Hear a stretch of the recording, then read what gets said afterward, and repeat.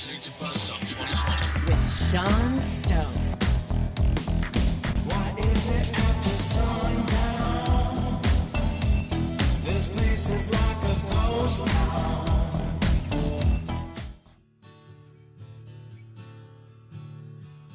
Welcome to Buzzsaw 2020. I'm your host, Sean Stone, and you're listening to us via Monument Productions, which is an amazing group that's just started, a new podcast company, and they are our sponsors, our hosts, and we are very happy to be here with Tom O'Neill, who is the author of a tremendous book that I could not put down. I read this book within 24 hours of getting it. Literally just could not stop reading it. And it's about 400 plus pages, so it was quite a read. But Tom has written this book about the Manson family, really Charles Manson. It's called Chaos, and it's the secret history, in a sense, of the 60s. And there's so many things that he brings up in this book. And Tom, it's a pleasure to have you. I know Manson's on everyone's mind because of Once Upon a Time in Hollywood, this new Tarantino film. Right. And even though, I don't want to give away the ending. It's fun. I mean, I think people can enjoy it and watch it. But really, you watch that film and you come away and you go, man, I want to know more about what really happened. And I always doubted the official story. I mean, I'm one of these people that grows up from a conspiracy family.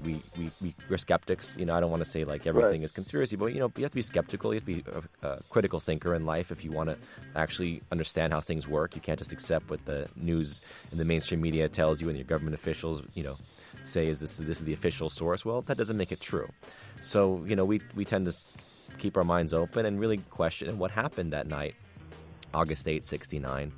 And, Manson obviously wasn't even there. He didn't kill anyone that night. But, everyone thinks of the murders and they think of Charles Manson. So, Tom, with this book, you did something really interesting, which is to bring out this whole other side of Charles Manson, which was basically the fact that here is this parolee who spent half of his life in jail, or more, I don't know, half his life or more in jail at that point.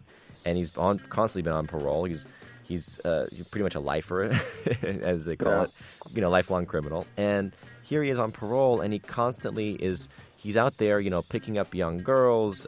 He's caught with underage women, and every time he gets picked up, he gets released again.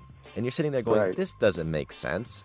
This isn't reality. If he was just a nobody getting picked up on, is on probation and, parole, and he's basically doing things that are criminal, you go right back to jail. What's going on here? So you came across this whole other side of the story, which involved intelligence, which involved the whole Haight-Ashbury, drug experiments going on in San Francisco. So tell us a little bit of this sort of the surprising angle for you that you came across here in the Manson story, and why this guy was almost untouchable in the months leading up, the years and months leading up to the murders.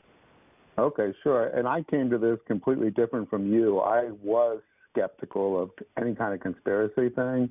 I was not inclined to be interested in anything at all that wasn't based in concrete facts. So for me, it was a real kind of learning experience and an awakening, and that might have been one of the reasons why it took 20 years, because it took a long time for me to be persuaded that the stuff that I kept finding was accurate. And as my agent once said to me, I was my best enemy and my own worst enemy, because every time I found something out that was kind of exciting or radical, I'd have to prove 10 different ways that it's correct rather than wrong, and I'd circle it until I found out there was no other way it could have happened but that way.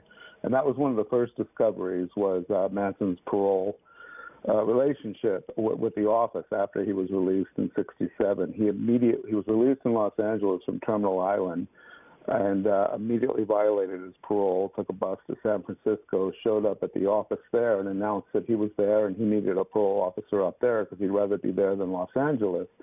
The office was enraged at him, and they were going to violate him.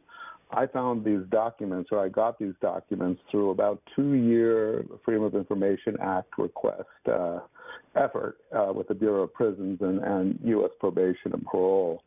And they dribbled out a lot of redactions. I'd argue for the redactions restored. And what happened was I found that from the day he was released in March of 1967 until he was arrested for the last time with the entire family in Death Valley in October of 1969, he had frequent arrests and frequent violations. And every time it happened, it was swept under the rug. He was released. And at first I thought it was incompetence, and then it became so consistent and there was such a pattern of catch and release. I took it to a deputy DA, a retired deputy DA, who actually was a head DA in the San Fernando Valley in the late 60s and 70s, part of the same time Manson was operating there. And he looked at all the documents I had, and he just shook his head, and he said, "This is all chicken shit. He kept saying that. And he said, this guy clearly was more valuable to someone outside than inside. You've got to find out who that was. And I said, well, who are you saying it could be? He goes, well, he was working for someone, and that's why they called him informant. It's impossible to find out, but try. And I said, where do I look?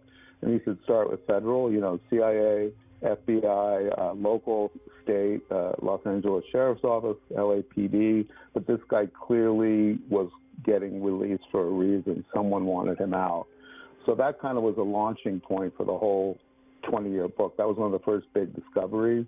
Why was Manson allowed to continue to commit some pretty heinous crimes, a couple rapes of younger girls, weapons possessions, car theft, every time he was released. Exactly. This catch and release style, we've seen it with the intelligence world, obviously, throughout current history. And so before going down that path, I want to give a little bit of a context. For me, I got into this story with Manson really through Maury Terry's book, The Ultimate Evil.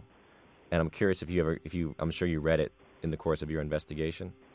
Well, I referred to it. I actually was on the phone yesterday with a company. They're doing a documentary series on that book. Really? And the director was working with Maury Terry, who passed away a few years ago. And before he passed away, Maury gave him permission to use whatever, if he didn't survive, whatever it was he died from. So it seems like it's going to be a pretty good project. I talked to him a number of times.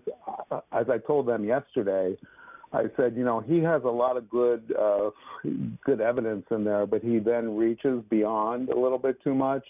And if you've read my book, but if your viewers or listeners read it too, they'll see that every time I started to go a little too far, I would reel in backwards because I don't want to say anything in my book unless I can definitively prove it. Sure. In other words, I'm just presenting evidence and letting the readers decide what they think might have happened.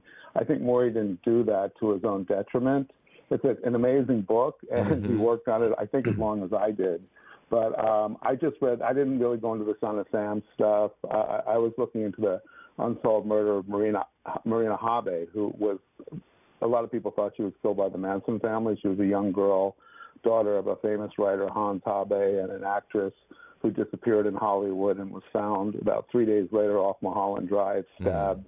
I can't remember how many times. And Maury did a lot of good investigative work on that. There's a few sections on the book on it. So he was helpful with that.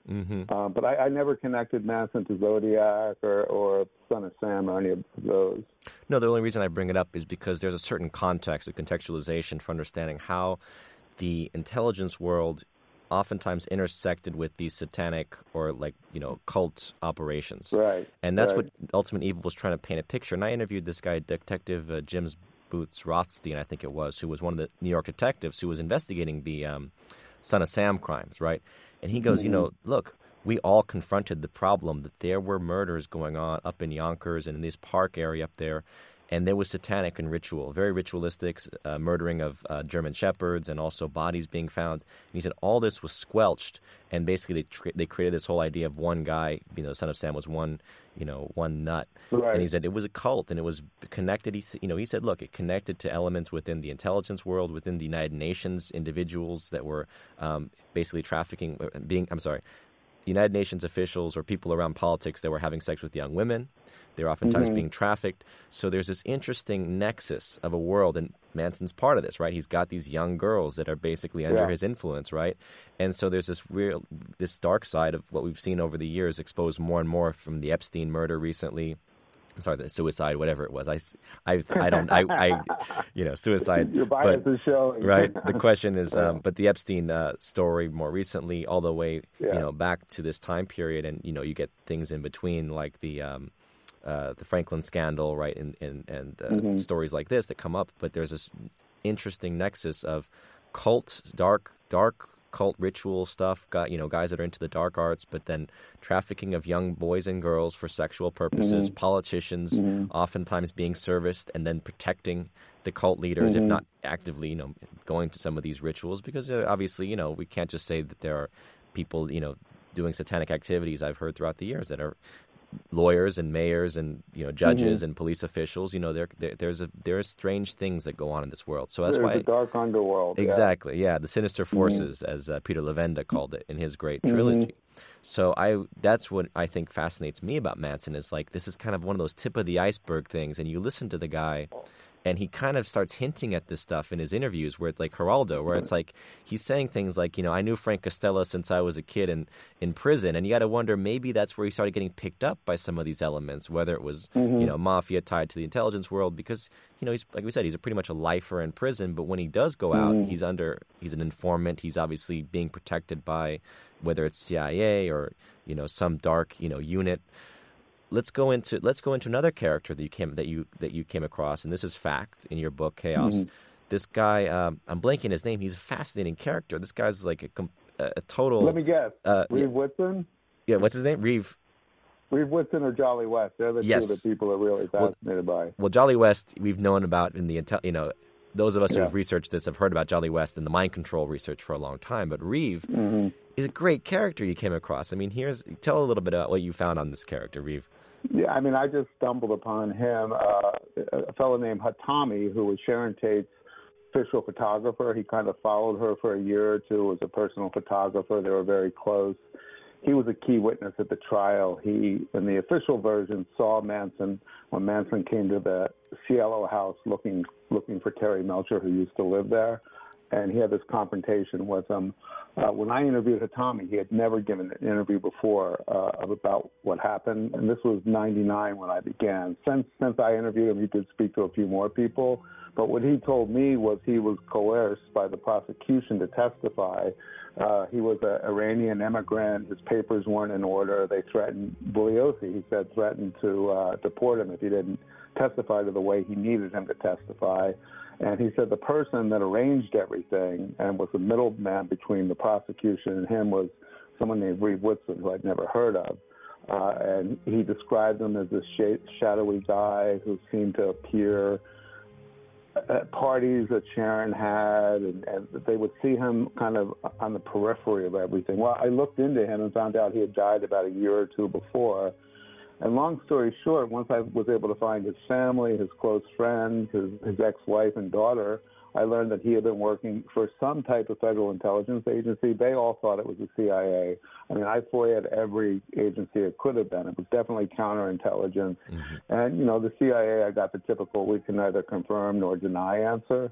But what Whitson told his closest friends right before he passed away was that his dying regret was he could have prevented the murder of Sharon Tate, but didn't. And what was even more startling was he said he was at the murder scene after the murders had been committed, but before the bodies had been discovered, right? By the maid and the police. Because it was under surveillance, right? The house was supposed to be under surveillance. Well, I present a case in the book of a documented paper trail of the police knew what Manson was doing to the hour that the killers left the Spahn Ranch. They had a report on Manson arriving back that afternoon with narcotics from the Bay Area. They were off by one day. He arrived the day before. They also knew he was going to be with a teenage girl, a new runaway, and he was. It's complicated to get into without providing the context, but there's a lot of evidence that after the murders were officially committed, finishing about 12:30 or 1 in the morning, and the first killers left. About 2 hours later, there were all these reports from neighbors and even 2 private security guards who were patrolling the area of gunshots, screaming, and yelling and arguing from the Tate house. Bugliosi, in his book Helter Skelter, mentioned 2 of those, but not the other 3 or 4. So he downplayed it. What Manson said later in an unauthorized biography, that he first said he did authorize and then he distanced himself from was that he went up to rearrange the scene with someone who he wouldn't name or to see what his children had done. And if you read the book, you'll see I think there's a good case that Reeve was working for an agency that did that type of thing. And I don't know if you want to get into that COINTELPRO and chaos, but that's hypothetically who he was working with. Yes, well, we'll get into that in a second. First, it's important. There was the owner. So I'm trying to recall this detail. So the owner, Rudy Altobelli. I'm sorry, what was his name? Rudy Altobelli, yeah. Altobelli. Was the owner of the house. Was he on the property that night, or who was the person on the property that said that they didn't hear anything? He was a gatekeeper, was it, or what? Oh no, yeah, he was a caretaker who was in the back house. Bill Garrettson. Okay. Did you ever look into this? Survived. Yeah. Did you ever look into this? Why he never? Why, was he covering up the fact because he didn't hear anything that whole night, right? I mean, yeah. That was one of the first things I was really stumped by when I was so new to this. I was a virgin. I'd never read Helter Skelter. I just couldn't figure out how he couldn't have heard this horrific slaughter that happened right outside his window. Women screaming, gunshots firing. It's insane, right? I mean, yeah. in the quiet of the night. I talked to him. I found him in Ohio. Was the first one to interview him, too. He ended up talking to other people later. And the first thing he told me was that he had heard everything. He had buried it, and had been triggered when he saw Diane Sawyer's interview of the Manson women and Patricia Krenwinkel describing stabbing Abigail Folger on the lawn, and Abigail Folger saying, "Stop, stop, I'm already dead." He said when he saw Patricia Krenwinkel tell that story on Diane Sawyer's show, he flashed back and remembered it. And he said he knew that he wrote everything in letters of what he experienced and heard that night. So I tried to find the letters, and the letters were taken from the house, and they had to be taken with a search warrant because they were his personal property, and they were, targeted for, they're supposed to go in the federal mail, but they disappeared. Oh. I talked to Garrettson again, and then things started falling apart. He had decided that he remembered more, including seeing a baby cut out of Sharon's body and given to Frank Sinatra by Men in Black. Oh, and boy. I don't know what was going on in his head, but all of a sudden I just really couldn't use anything that he told me. But I do have a lot of material that didn't end up in the book that I found out independently of my interviews with Garrison, which if my collaborator and I do a follow-up, we're either going to do a podcast or a follow-up book or both. I'm going to get into the Garrison stuff because that's where there was some teen sex trafficking going on through that house with him and some other people. Okay, so now this brings up, I do remember from Ultimate Evil or Sinister Forces, one of the books talking about this, how there was, look, I mean, I think Dennis Hopper had said, look, these guys were into some dark things. And he was referring to Polanski and how Polanski had forced, Sharon Tate to have sex with his friend and recorded it. There were basically beyond pornographic things being shot, potentially for blackmail purposes, but there were also, as you say, underage sex things going on. And this is where it gets interesting was Manson procuring girls for this community? That's why you can't deny the fact that Manson knew the crowd, obviously, around Wilson and potentially even at some level may have come across Polanski and others in the scene. So what can you tell us about this underage sex aspect? Because this obviously is a very... I'm not the first to report it. There were at least 3 or 4 girls who were in the family during that period, 67, 68. Diane Lake, Ruth Ann Morehouse, and they were 14, 15 years old, and they were having sex with Dennis and his friends. Terry Melcher was obsessed with Ruth Ann Morehouse. So, you also do have to think that during that time it wasn't considered the same way it is now. But it was still, obviously it wasn't right. It was a crime still. It was illegal.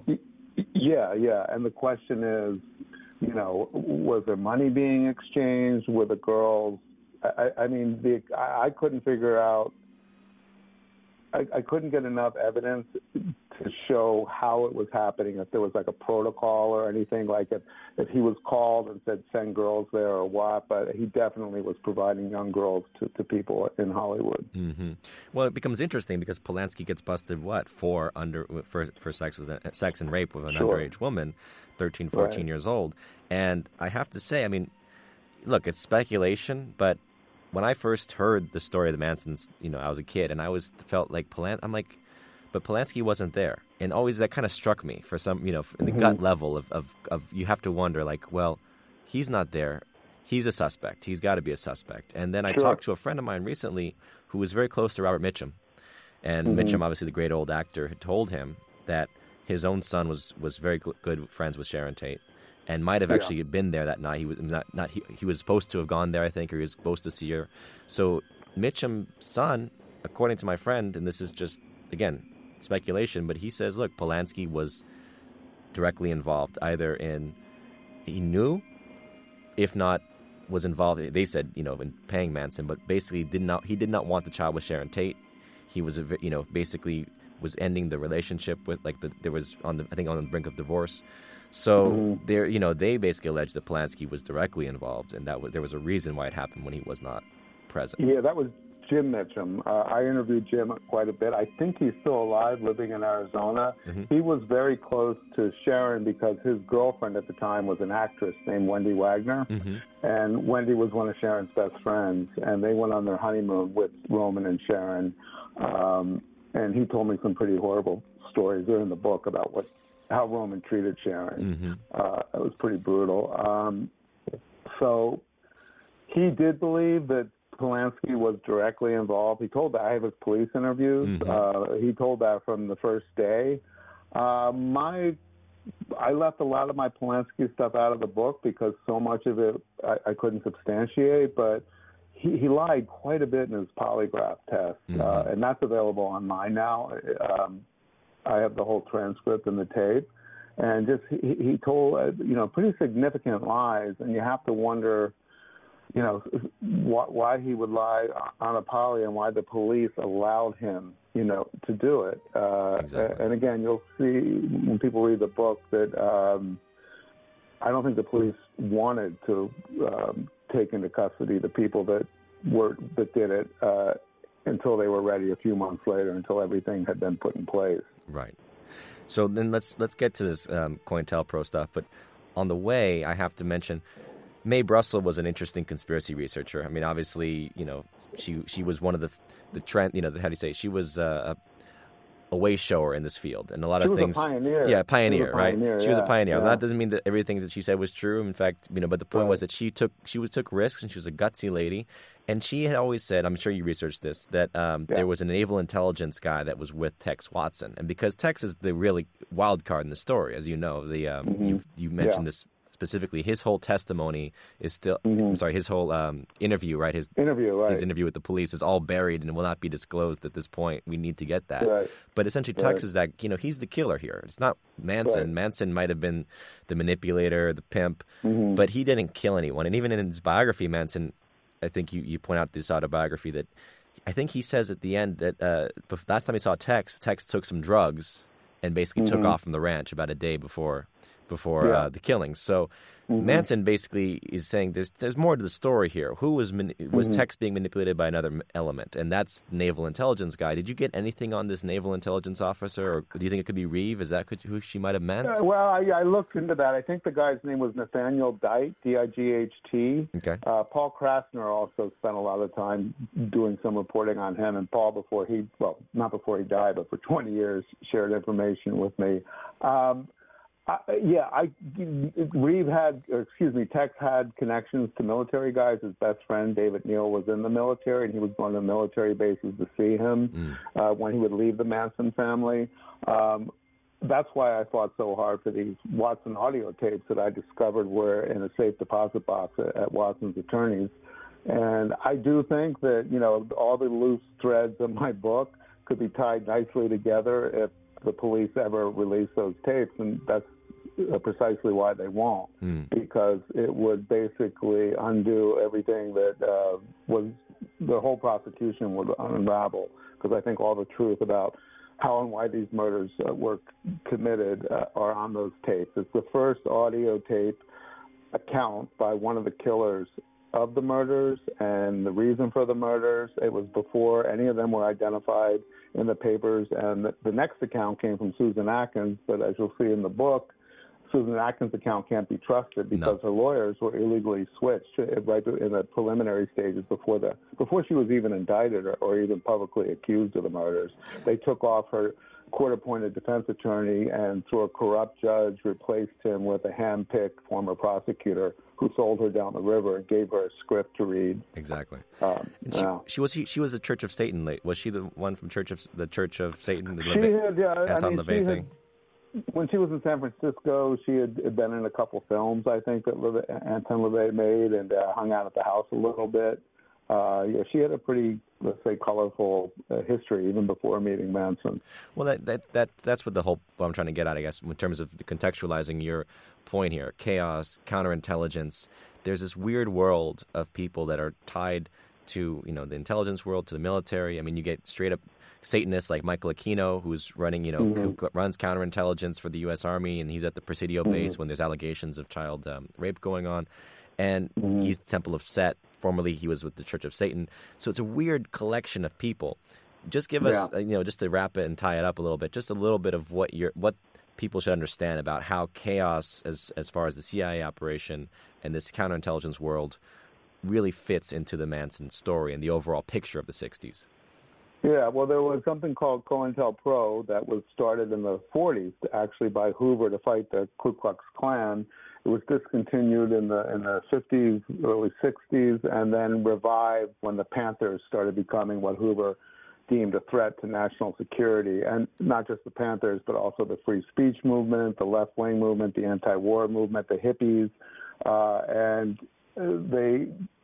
COINTELPRO was exposed in the early 70s as having been responsible for, I think, 18 to 25 deaths, executions, where they would set up rival groups against each other and say one was about to attack the other, and they'd shoot each other. And there were actual memos that came out during these congressional hearings that said the ultimate goal was termination of these leaders. Geronimo Pratt, the Black Panthers, spent 28 years, I think, in prison for a double murder in Santa Monica that the FBI knew he didn't commit. They knew that he was in Oakland that night. He wasn't in Santa. They had all the surveillance. So they were reinvigorated, and their goal was to neutralize what Hoover and then Governor Reagan, Mayor Sam Yorty, even Lyndon Johnson believed was the biggest threat to the country's security, which was the left-wing movement in 1967-68. And then, of course, when Nixon was inaugurated in January of 69, it accelerated even more.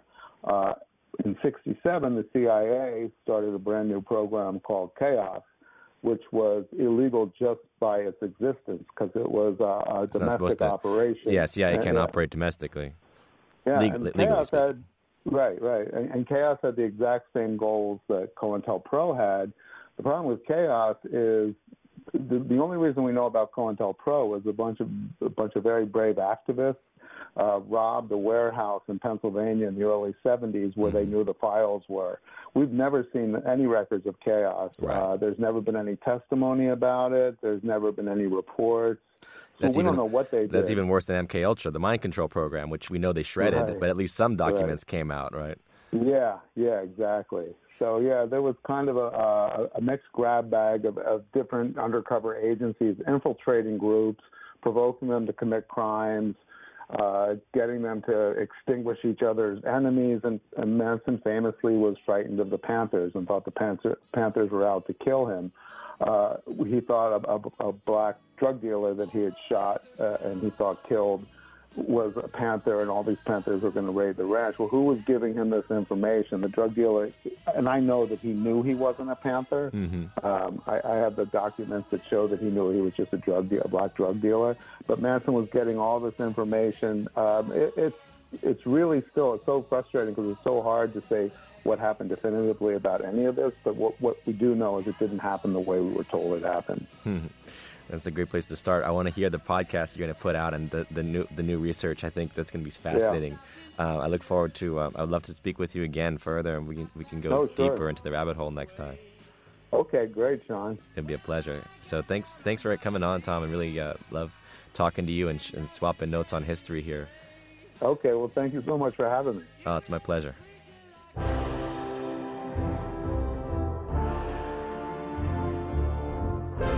This has been a Monuments production.